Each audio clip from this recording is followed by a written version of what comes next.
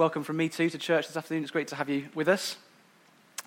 I wonder if you've ever felt pressure to not talk about what you believe.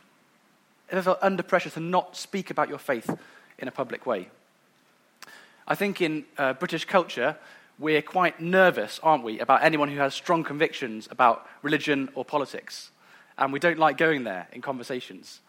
And there can be this kind of feeling that these conversations, these kinds of things, aren't welcomed for us to speak about. I don't think it's just true of Christians. I think it's true for all kinds of faiths, Jews, Muslims, Sikhs, atheists. But it does seem to be particularly true for Christians in our culture, which is a bit strange given our Christian heritage. But if you're a Christian, however long you've been a Christian for, if it's a few days, a few months, a few years, or a few decades, you've probably felt at some point that kind of pressure to not speak about what you believe, to not speak about your faith. And that pressure can be quite obvious. There's an increasing number of cases that are coming to the news of Christians who are being disciplined, in some cases even fired from their jobs for speaking about their faith, whether that's wearing a cross as a public symbol of what they believe, or whether it's speaking to a person who's asked them a question about their faith, or praying with someone who's asked for prayer. More and more cases coming up of Christians who are being disciplined or even fired from their jobs for being Christians and speaking publicly about Jesus. When I started at my job a few years ago, nearly 10 years ago actually, wow, scary thought, there was a prayer group, and we met for prayer in the workplace. A few Christians, and I joined the company. I thought, great, we're going to pray together every week. And I said to the guys, well, the reason I found out about it was through someone I knew at the company. I said to them, well, there might be Christians that don't know about this group. Why don't we advertise it and tell people we exist, so that if there are any other Christians in the workplace, they can join us? And I was told, well, there's someone in the management who isn't really happy about us meeting. He doesn't mind us getting on with it as long as we don't make too much noise about it, as long as we don't advertise, as long as we don't go too public. Maybe you're in a workplace and you know just what I mean. You know that if you spoke out about your faith, you would suffer. There would be opposition. People wouldn't be happy about it. It can be obvious in that kind of way. But the pressure can also be quite subtle.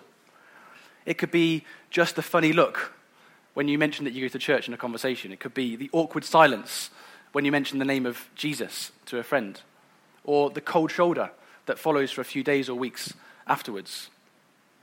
I play football on a Monday night with a bunch of guys, and recently there was a new person that joined, and I was chatting to him, and we found out that we had a friend in common, which is one of the nice things about living in a town that's the size of Chippenham. That happens occasionally.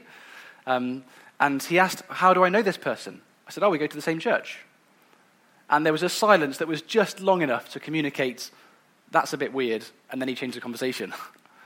A really tiny thing, but they add up, and they make you feel like, I can't speak. It's safer not to speak. It's more comfortable not to speak and tell people who I am and what I believe. Probably the clearest example I can remember of this happening to me was when I lived in London. And I lived there after I graduated from university, the year after I graduated. I just got engaged a couple of weeks before I moved. And I was doing a year out after finishing university, a sort of discipleship year, working with Christian students. And I was determined, moving to London, I don't want to get caught or trapped in a Christian bubble. I want to spend time with non-Christian friends. And I had a friend at university who wasn't a Christian who I played football with, and so I joined his football team. There's a bit of a football theme here, isn't there? Anyway, it was the start of the season, and they were getting together in the pub for a drink. So they invited me along. I thought, great, I'll go along, get to know them. So I turned up at this pub in central London, and I knew perhaps one or two of the people there, and the rest I didn't know, a group of about 10, 12 people. And they were all it became clear, fairly committed atheists, all from South London, and with their skinny jeans, their beards, and they all study things like philosophy and sociology and psychology, and we were chatting away, I was getting to know them. And I'd had in my mind, my friend, who I'd got to know at university, doesn't know yet I'm engaged, so I'll tell him at this evening. And as I was sitting there waiting for the right opportunity, the conversation turned to a mutual friend of theirs that they knew, who was a Christian. And he had got married quite young, and he had lost contact with that group. And the way they were speaking of him was very negative and critical about not just the way he'd handled that situation, but about what he believed, and about his lifestyle, and about the way he'd sort of handled himself, and I was sitting there and my heart was sinking. I was thinking, I've come here to tell my friend this news, and the conversation's gone this way. The longer I leave it, the harder it's going to get. But if I say something, I'm going to be ostracized. And I felt this pressure. It's just going to be more comfortable, Andy, if you don't share what you're going to share. Don't say you're a Christian. And just sit back and keep quiet. I felt this pressure to keep quiet. Maybe you felt the same thing. If you like stories ending, I'll tell you the end of the story later in the message, just to keep you alert. Maybe you're feeling the same thing. You're feeling that pressure to not speak out, to not share who you are, to not share your belief in Jesus. Living as a Christian in the world, in a public way, in a way that people can see, is hard. So the question is, how can we find the kind of boldness and courage that we need to keep going and to keep speaking out and to keep being public about our faith? And Daniel 6, the chapter we're looking at this afternoon, I think is a great chapter for us to be looking at to answer that question. How can we find that kind of boldness that we need to live in this way? It's kind of a case study for living as a follower of the Lord in a hostile world. So if you've got a Bible, please turn to Daniel 6. It's on page 743 in these black Bibles. And it's a very familiar story probably to most of us. It's the story of Daniel in the lion's den. It's probably one of the most common stories in children's storybooks. I was going to bring along one of mine this afternoon and show you, but I'm sure you can imagine from experience, especially if you've got kids that are fairly recent, that it's one of the most common stories, and there are good reasons for that, as we'll come across. But I think, as with all these stories that are familiar, when we look at the stories again with fresh eyes and read the actual text, we can often find surprises, and we can certainly find things that are helpful and relevant, and I really believe that's true for this passage today. So, last week, if you were here, you'll have heard Mike preaching from Daniel 5, and just to give a bit of context and background, he was speaking about the end of the Babylonian Empire that we've been learning about. And the last king of Babylon was a guy called Belshazzar. Well, he was the last ruler of the city of Babylon, at least. And we heard about his pride and what happened when God humbled him. And if you have a look at the end of chapter 5, down at verse 30, bottom of page 743, we read, "That very night, Belshazzar the Chaldean king was killed, and Darius the Mede received the kingdom, being about 62 years old." So that's the context we're working with. It's a change of kingdoms. There's a new empire in town. It's the Medo-Persian Empire. And there's a new king called Darius. So the question is, what's going to happen to our hero, Daniel? He's had quite a high position in the previous kingdom. He's a wise man. He's been called on in this incident that's just happened to interpret this vision. So what's going to happen to him in this new kingdom? Let's have a look. Chapter 6 and verse 1. "It pleased Darius to set over the kingdom 120 satraps to be throughout the whole kingdom, and over them 3 high officials, of whom Daniel was one, to whom these satraps should give account, so that the king might suffer no loss. Then this Daniel became distinguished above all the other high officials and satraps, because an excellent spirit was in him. And the king planned to set him over the whole kingdom." So Daniel is quickly identified as someone with real skills, leadership skills, and administrative skills, and he's appointed to a really high place in the kingdom. He's one of 3 who are ruling 120 who are ruling the whole thing. So he's really high up in this new king's administration. And he does so well, and he works with such an excellent spirit, the king wants to promote him even to being the head in command over all of his staff.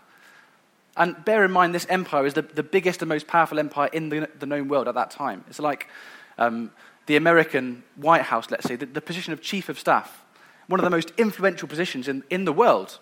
And Daniel is being planned to be offered this position. Just notice at this point that Daniel is thriving and prospering and being blessed in a secular job. He's not a full-time prophet. There are others who were full-time prophets at that time, and God used them, but that's not Daniel. He had an employer, and his employer was the Persian government. And he worked in the Persian government, and God blessed him. and he uses his gifts to benefit his employer, and he's given this position of influence, and it's really significant. But, as so often happens, success breeds resentment. So let's have a look what happens next, verses 4 and 5. Then the high officials and satraps, the colleagues, the peers that work with Daniel, sought to find a ground for complaint against Daniel with regard to the kingdom. But they could find no ground for complaint or any fault, because he was faithful, and no error or fault was found in him. Then these men said, "We shall not find any ground for complaint against this Daniel unless we find it in connection with the law of his God." It's an impressive statement, isn't it, about Daniel's work life. They're jealous, they're resentful, they think the king's going to promote him above us, and so they try and find something wrong with him. They try and find complaint with him and fault with him, but they can't do it. They search his records, they search his emails, they search his internet usage, and they can't find anything he's done wrong. There's no ground for fault. It's an impressive statement, isn't it? What an amazing witness for Daniel to be in that society and to live and work in such a way that people who want to find fault with him can't do it, unless it's in connection with his God. So they know he's a follower of God. They know he's devoted to his God. That's clear from the way that he's conducted himself, from how he's spoken, from his priorities. He's made that really clear to them.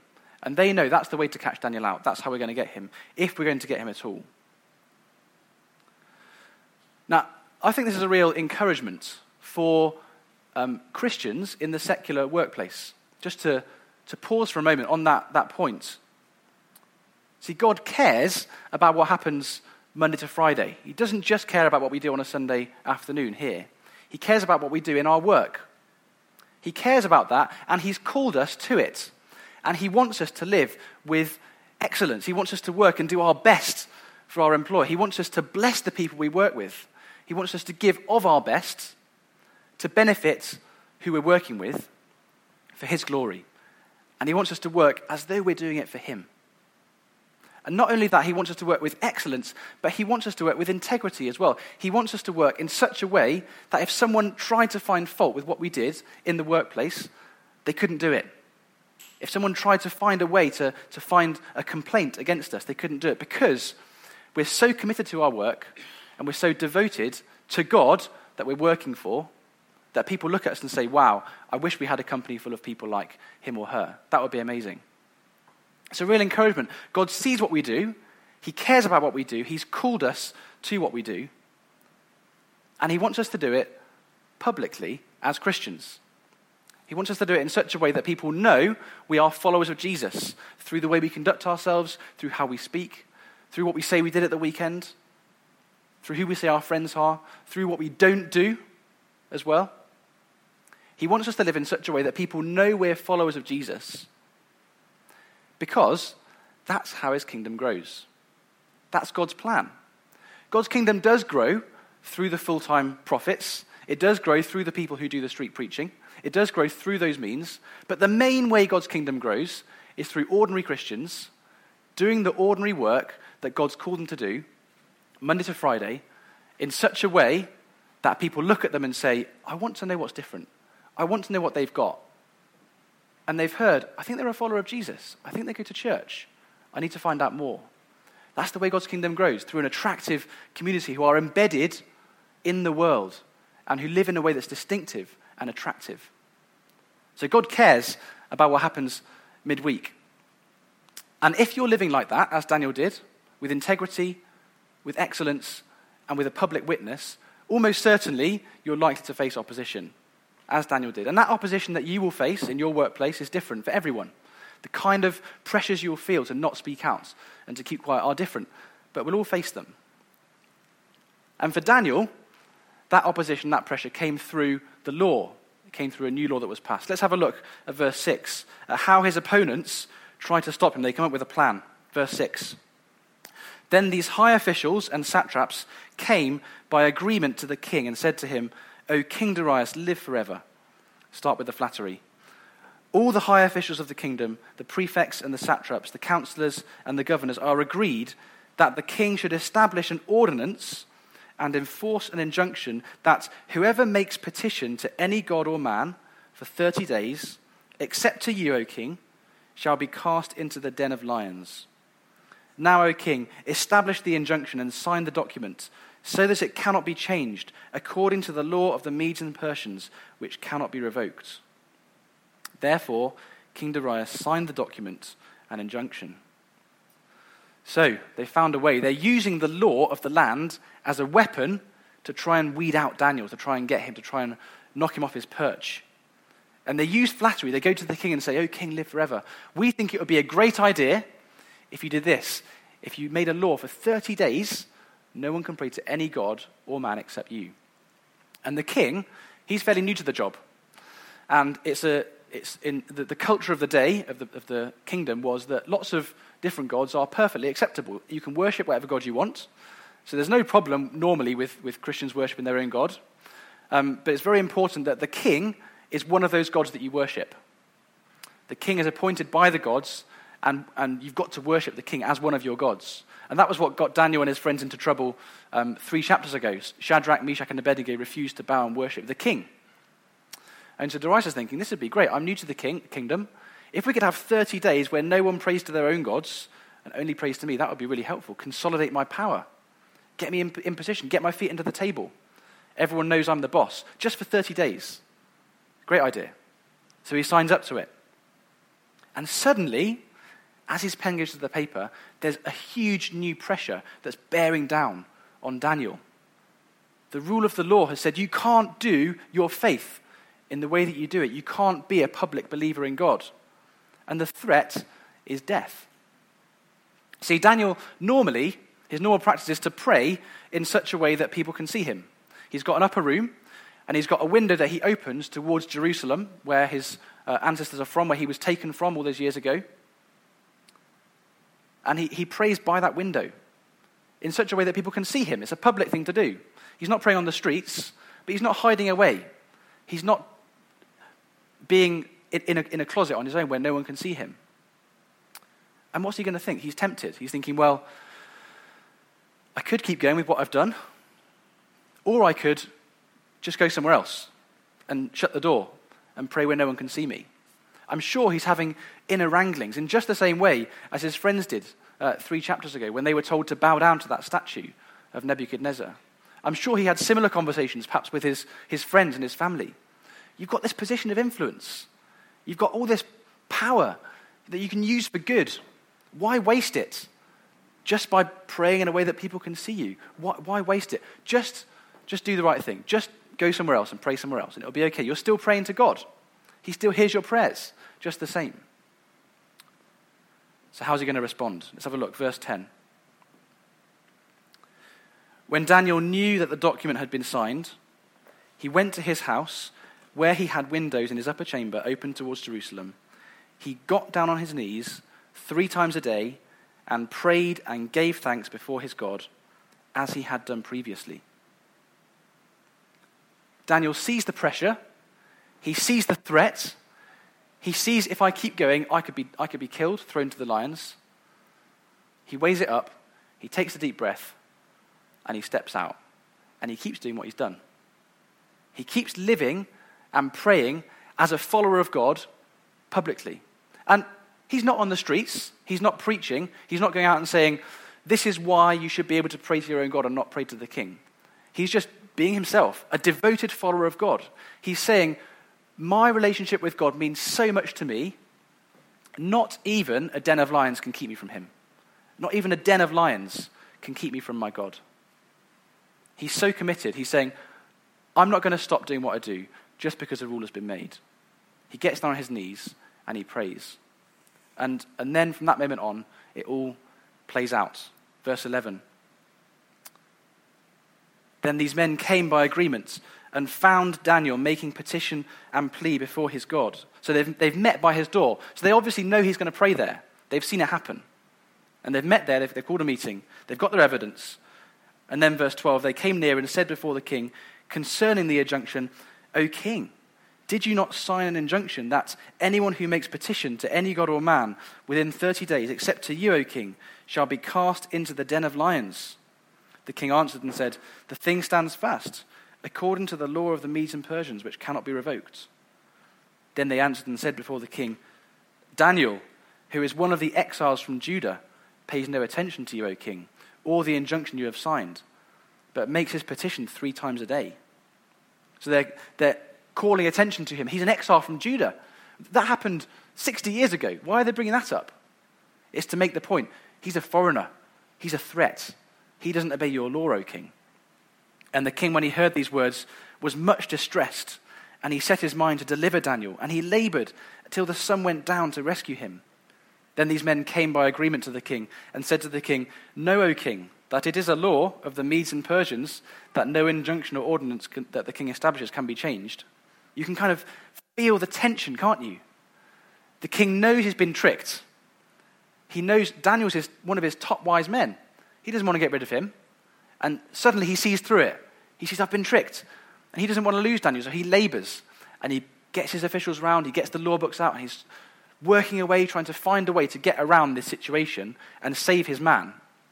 He's working away, and then the opponents come in. And they stand there with their arms folded and say, "You do know, don't you? The law can't be changed." He's saying, "Yes, I know. More books." The sun's going down in the sky, and the tension ratchets up. And finally, the sun goes down, and no answer's been found. There's no last-minute deliverance. It's not like in the films. It looks like it's curtains. Verse 16. Then the king commanded, and Daniel was brought and cast into the den of lions. The king declared to Daniel, "May your God, whom you serve continually, deliver you." And a stone was brought and laid on the mouth of the den, and the king sealed it with his own signet and with the signet of his lords, that nothing might be changed concerning Daniel. Then the king went to his palace and spent the night fasting. No diversions were brought to him, and sleep fled from him. It looks like curtains, doesn't it? Daniel stood up for his faith. He's maintained his public witness. His opponents have got him. He's trapped. The king can't help it, and he's thrown into the den of lions. And just to seal his fate, the king seals the stone with his ring to say this can't be changed. No one can come and release him now. There's no more going back. There's no more law book checking. Decision's done.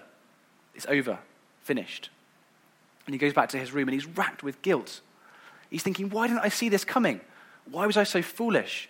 Why did I set that law into place? Why didn't I see those guys might have had wrong motives for encouraging me to make that law? He can't sleep all night. And the next morning he wakes up. Verse 19, at the break of day, the first thing he does, he arises and goes in haste to the den of lions. As he came near to the den where Daniel was, he cried out in a tone of anguish. The king declared to Daniel, "O Daniel, servant of the living God, has your God, whom you serve continually, been able to deliver you from the lions?" Then Daniel said to the king, "O king, live forever. My God sent his angel and shut the lions' mouths, and they have not harmed me, because I was found blameless before him. And also before you, O king, I have done no harm." It's amazing. It's an amazing, incredible miracle. Daniel is probably an 80-year-old man by this stage. He's thrown into the den of lions. For a start, how did he survive the fall with the brittleness of his bones at that age? But the lions were fierce lions. They were captured from the wild, kept in captivity for the purpose of executing people. This kind of thing did not happen, that people were still there the next day. Daniel says, an angel came and closed the mouths of the lions, and I've not been touched. It's an incredible miracle. But there's a subplot going on as well to what happens here. Because there's not just the contest between Daniel and the lions that has a surprising outcome.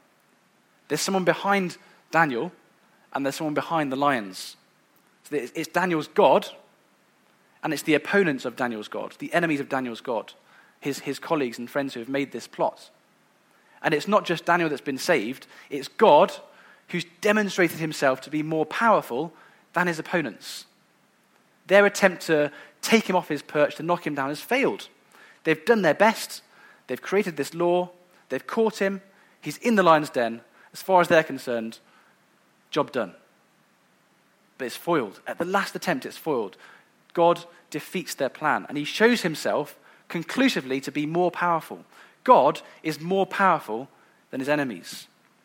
And just to emphasize that point, let's see what happens next. Verse 24. And the king commanded, and those men who had maliciously accused Daniel were brought and cast into the den of lions, they, their children, and their wives. And before they reached the bottom of the den, the lions overpowered them and broke all their bones in pieces. Then King Darius wrote to all the peoples, nations, and languages that dwell in all the earth, peace be multiplied to you. I make a decree that in all my royal dominion people are to tremble and fear before the God of Daniel, for he is the living God, enduring forever. His kingdom shall never be destroyed, and his dominion shall be to the end. He delivers and rescues. He works signs and wonders in heaven and on earth, and he has saved Daniel from the power of the lions. So this Daniel prospered during the reign of Darius and the reign of Cyrus the Persian. Just to emphasize, God's more powerful than his enemies, the chapter ends in total defeat of those who have opposed him. Not only the enemies, but their wives and children are thrown into the den, and this is the bit that doesn't normally get into the children's storybooks. And it's pretty gruesome, it's pretty brutal, but that's what happened in those days. It was a brutal empire. They and their families were thrown in, and before they touched the ground, the lions had devoured them. Wow. It's pretty brutal, isn't it? And pretty final. And it makes the point. At the start of the chapter, we've got God trying to be silenced by his enemies. And at the end of the chapter, we've got his enemies totally defeated, and we've got God being praised. We've got a decree going out to all the earth, all the known world, saying the God of Daniel needs to be feared. He needs to be respected. He's lifted up on a pedestal. Can you see what's going on? It's an amazing story, isn't it? It's an amazing story. It's got everything. It's got political intrigue. It's got faith. It's got courage. It's got threat. It's got danger. It's got tension. And it's got deliverance. And it's got a victory for the good. So you can see how it gets in all the children's storybooks. But how does it help us? How does it help us in our own challenges? How does it help us on Monday when we're facing that conversation or facing that person that we know is going to give us a hard time for being a Christian? How does it help us in those challenges? Well, it's not saying, trust God and he'll keep you safe. It's not saying, trust God and no harm will happen to you. Every year, 100,000 Christians die for their faith. It's not saying, trust God and he'll keep you safe. It's saying something bigger than that. It's saying something a bit less simple than that, but something far more encouraging. I think the story helps us in two ways. Helps us understand two things. Firstly, the story of Daniel 6 helps us understand who the real enemy is. It helps us understand who the real enemy is. So in the story, the enemy of Daniel is not the king. And that's a bit different from the other chapters. In chapters 2, 3, 4, 5, the king is the one who's setting themselves up against God, to oppose God. That's not the case here. In Daniel 6, the king is pretty powerless. He's a bit impotent, really. He's the one who gets tricked into making this law, and then he wants to save Daniel. He tries hard to do it, but he can't. And he's the one who's on his bed having a sleepless night, racked with guilt. So the king's not the one who's opposed to God here. The real enemy in Daniel 6 is his colleagues, the satraps and the rulers who are jealous of his success. They're the ones who are trying to play God. They're the ones who are trying to get rid of him, to try to maneuver the situation to their own advantage, to push themselves forward. They're the ones that are motivated by jealousy, and they're hungry for their own status. And they're proud. They just want to push themselves forwards. That's the real enemy in Daniel 6. And they kind of work behind the scenes, trying to achieve their own ends, to bring Daniel down. So who's our real enemy? Who's our real enemy when we're opposed and when we feel that pressure? Well, we've been learning about it in our life groups, haven't we, in the one-verse series. Ephesians chapter 6, I won't try and make you recite it now. Our battle is not against flesh and blood. It's against rulers, authorities. I won't try and say it now in case I get it wrong, but our battle is not against people. Our battle is against the authorities and cosmic powers in the heavenly realms. Our battle is against the devil. He's our real enemy. And he's got the same motivation as those people did in Daniel 6. He's motivated by pride, by a hunger for his own position. He's motivated by jealousy. He's motivated by a desire to push himself forwards. And that's why he fell, because he was jealous and resentful of God being the ruler of his kingdom. And the devil is the one who works behind the scenes, trying to take down Christians. The devil is the one who tries to silence God's people, because he knows that if God's people are not silent, that's how God's kingdom grows. And that's exactly what he doesn't want. That's exactly what he doesn't want. In fact, the Bible describes, in the New Testament of the Bible, in a letter called 1 Peter, the devil is described as like a roaring lion, seeking who he may devour, prowling around behind the scenes, trying to stop us and quieten us and keep us from speaking out about Jesus. And he has many different tactics. In Daniel, we saw that he used the law. In our country, often it's very subtle. It's social pressure, like we saw. It's that cold shoulder. It's that awkward silence. It's that feeling that you just can't say what you really want to say. You can't be that. You can't believe that. And there's the social pressure that's more subtle. And there's a pressure of government. There's a pressure of law as well in this country. Again, that can be quite subtle, where we're increasingly seeing the way that the law is going in particular things like hate speech legislation, where it's looking like Christians are going to, in the future, not be able to say certain things in public for fear of offending what society says is okay to say and what is not. Certain areas where the teachings of Jesus just aren't compatible with what our rulers think is okay. And again, that can be quite subtle. But in different cultures, he moves on another step. He can go for all-out assaults. We see in places, certainly in the Middle East at the moment, and places, things like Islamic states, where the devil is all out trying to just wipe out Christians. He's got all kinds of different tactics on all kinds of different levels. And you may be feeling this at some point in your life at the moment, whether there's some kind of pressure from people that you know, pressure from some kind of government, institution, or workplace that is trying to stop you. Obviously, we're not in a position at the moment where we're experiencing real persecution, and we praise God for that. But the point is, in all these pressures, there's one person behind them all. It's all him. He's the real enemy. The devil is the real enemy. He's the one that really wants to stop us speaking out. And it's really helpful to understand that, because our battle is not against flesh and blood. The person who is trying to make you feel bad for speaking out, the person who's trying to make you feel awkward, the person who's trying to make you stay quiet is not the real enemy. The devil is. So when we see that kind of opposition in our lives, we might be tempted to withdraw, just like Daniel. We might be tempted to not speak out, to not go public. We might be tempted to go into a room and be a Christian in private behind a closed door where no one can see us. And the question for us is the same as the question for Daniel. Will I keep stepping out? Will I keep speaking in a public way? Will I keep telling people who I really am? Maybe you're thinking, no way, that's not me. Maybe you're sitting here thinking, and I'm talking about speaking and being a public Christian. You're thinking, that's just not me. I'm not bold enough for that. I'm not brave enough for that.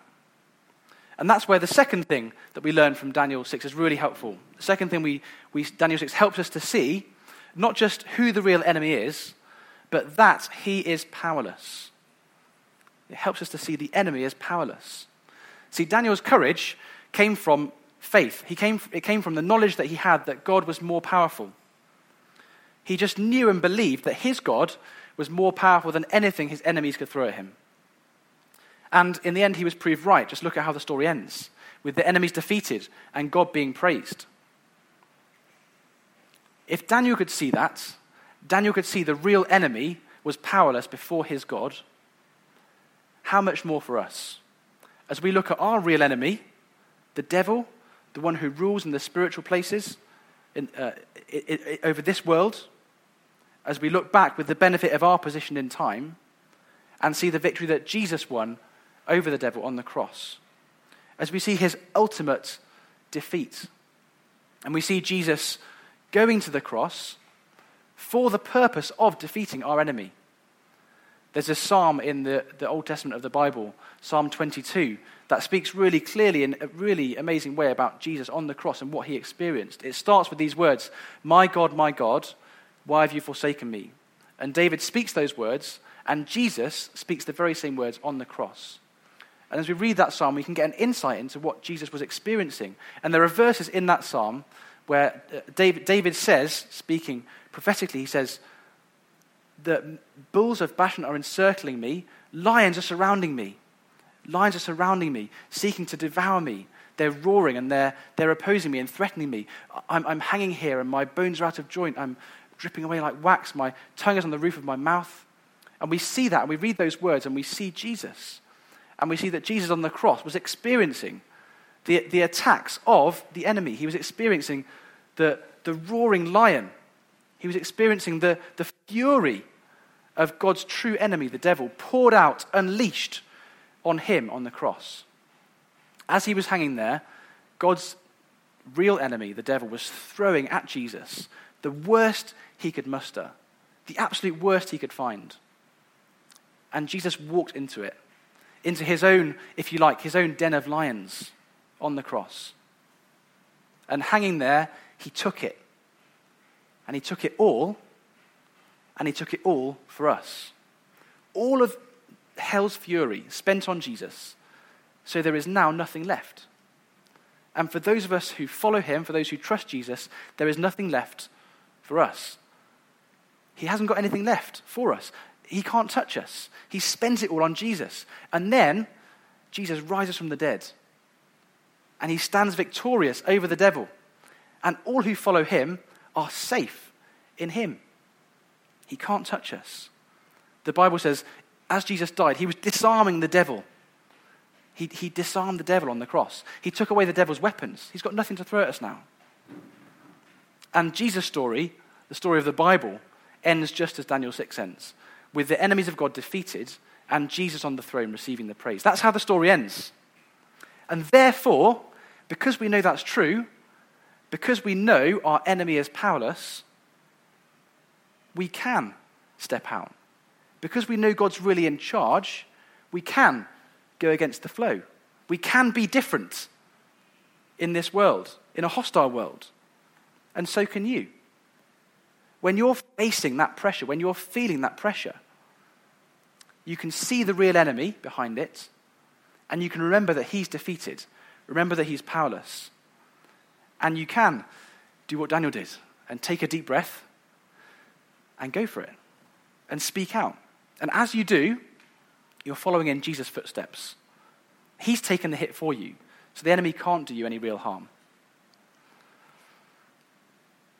So there I am in the pub in London, and I'm having my beer, and the conversation's turned, and I'm trapped. I know I've got to say something, and I know it's going to put me in a really difficult position. I'm going to be ostracized by this group of people I don't even know, who are quite intimidating.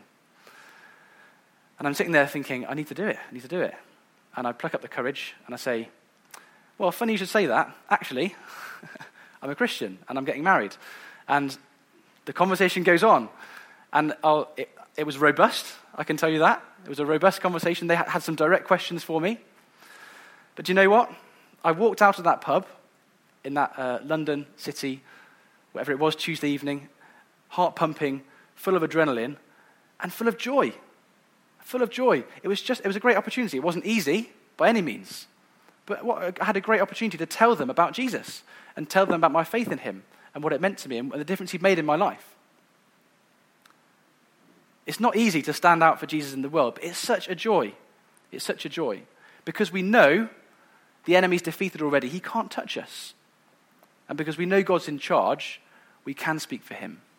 Wouldn't it be amazing if we were a church community that we're all living and speaking for Jesus during the week in our workplaces in such a way that was attractive to people around us, in such a way that people just wanted to know more?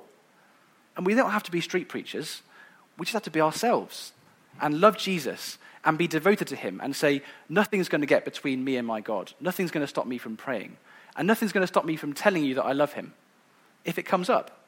We don't have to be weird about it, but we don't have to be scared either, because the real enemy has been defeated. That means we can speak, and God's kingdom can and will grow. Let's pray.